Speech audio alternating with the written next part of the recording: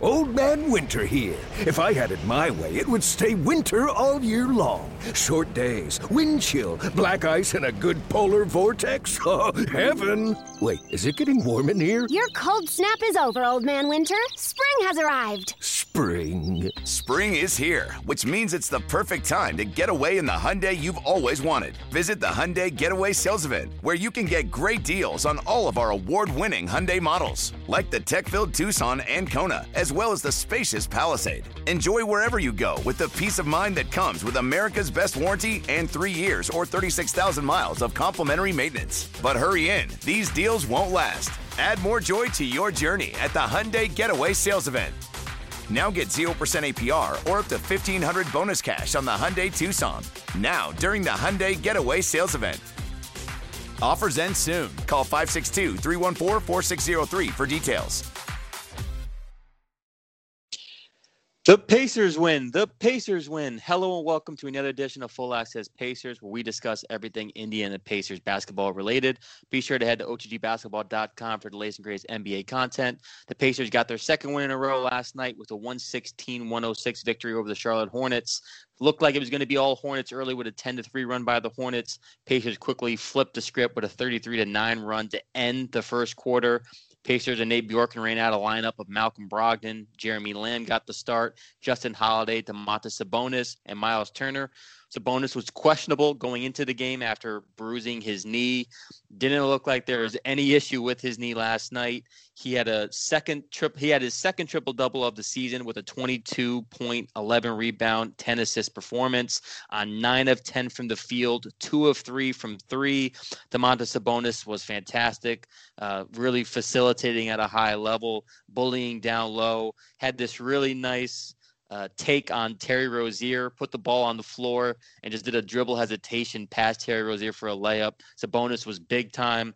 Malcolm Brogdon also, once again, big for the Pacers, 25.7 rebounds, 6 assists on 9 of 17 from the field, 4 of 7 from 3.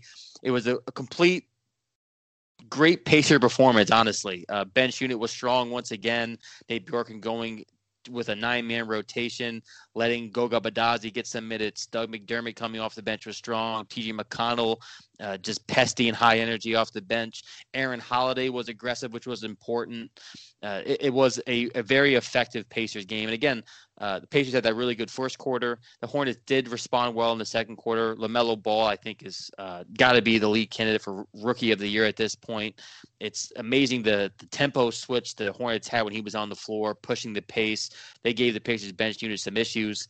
But again, Goga Badazi, I want to just talk about the bench unit. Goga Badazi, 2 blocks, 10 points, 2 blocks, 4 rebounds, 2 points.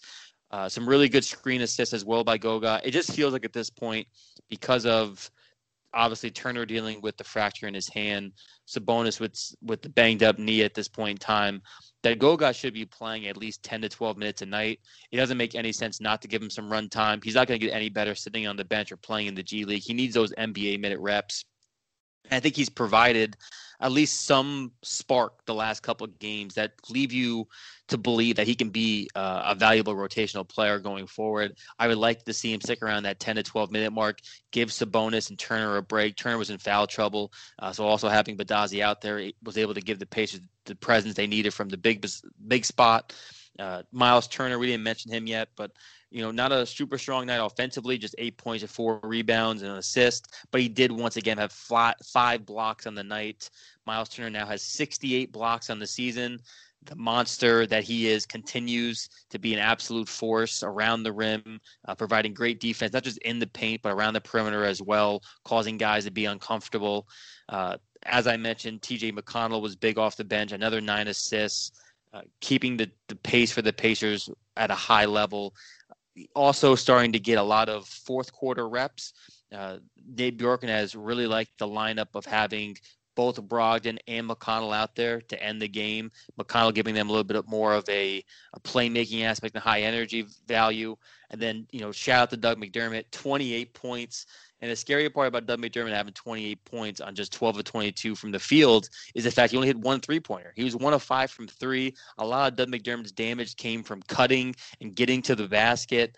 Doug McDermott, over the course of the last 3 years with the Pacers, has really improved from the aspect of he's not just a shooter anymore. Like, obviously, the biggest threat from Doug McDermott is that three-point shot, but his ability to get into the paint, ability to cut really well on backdoor screens and backdoor cuts. Like, this is what makes Doug McDermott so valuable. Him still only making $7 million a year is an absolute steal.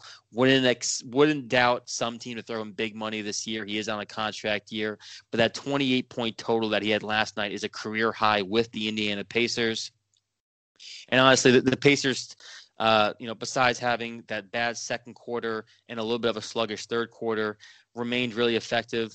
Jeremy Lamb probably had his worst game of the season so far, but it's to be expected. He can't be on fire every night, especially coming back from his injury. He looked bad on closeouts, didn't look as effective getting to his spots on offense. But when Jeremy Lamb was often bad, Aaron Holiday, I felt like, picked up that slack. He was really aggressive. Taking it to the hole, creating his own shot, which is somewhat of Aaron Holiday's niche. Now, again, he hasn't been as efficient this year, which has been some of his own issues. But him remaining aggressive gives that Pacers offense a different type of look. And he was just going after loose balls, a couple deflections as well. Pacers, I thought Nate Bjorken did a smart job of having the Pacers run a zone to start the fourth. It was pretty effective with the bench unit and Goga out there. They were able to extend their lead from 4 points, I think, up to 11 points at one point in time, which was a nice little change up for the Pacers. Then, of course, the starters, or the bench unit, I should say, being so effective and being relied on a little bit more by Nate Bjorken, I think benefited Malcolm Brogdon the most. Now, Brogdon still finished with 37 minutes, but Brogdon was able to rest the first 6 minutes into the fourth quarter. So when he came in late, he had fresh legs. He was able to remain being efficient. And I think that's going to be the biggest benefit for this Pacers team if they can rely on some of their depth more. Again, there was no Edmund Sumner tonight either, and I think that's a guy who could get some minutes in the future.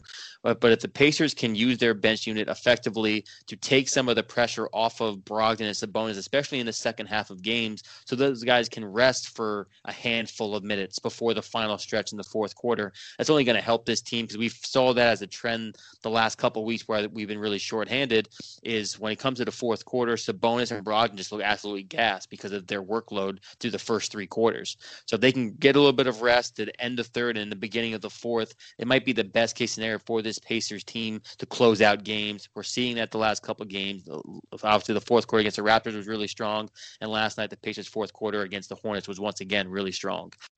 On the night, the Pacers shot 51% from the field, 40% from three, and 83% from the free throw line. They did attempt 43s in this game, which was another big boost for them.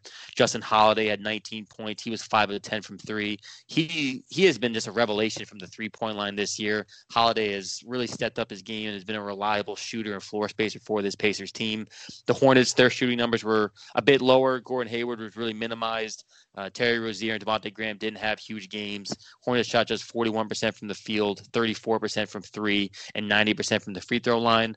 The Hornets did get to the line 21 times. It's honestly the reason the Hornets were able to stay in this game and get back into this game was a lot of fouls by the Pacers, particularly in the second and third quarter, helped the Hornets get to the line and start to get some of those points back. Pacers also won the rebounding battle, 47-39. Turnovers, Pacers lost that by 1, 12 turnovers by the Pacers, only 11 by the Hornets. And Pacers last night had team basketball as a point of emphasis. Pacers had 34 assists last night as a team.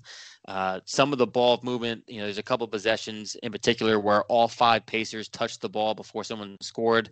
And when your team is firing on all cylinders like that and the ball is bouncing around and finding the wide open shot and the right shot to take, that's when you're going to be at the best. We definitely saw that last night from the Pacers. Again, McConnell had 9 assists off the bench. Brogdon had his solid 6. Sabonis had 10.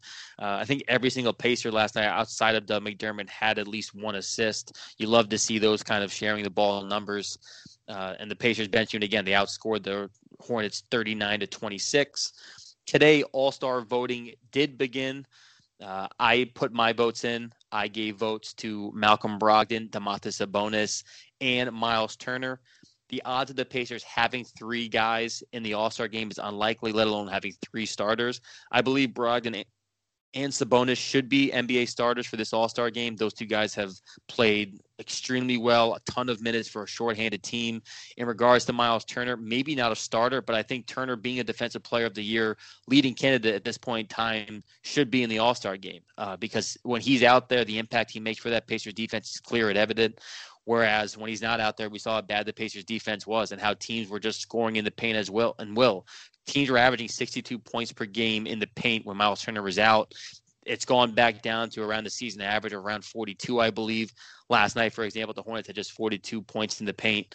So without Turner's defensive aspect, this Pacers team would be far worse off. And I think just alone him being a defensive candidate of the year, like if Rudy Gobert's going to be an all-star candidate in the West, I don't see why Miles Turner wouldn't be in the right.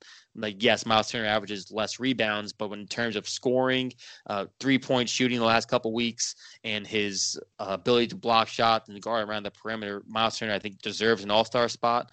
And I think all 3 of those guys should be all-stars. We'll see how voting goes. Definitely get out there and make your votes heard for the Indiana Pacers. Small market team needs as much love as possible. That's going to wrap it up, though, for this episode of Full Access Hoops. Full Access Hoops. That is not the podcast. This is Full Access Pacers. Full Access Hoops was a podcast I did in the past. Old habits die hard, clearly.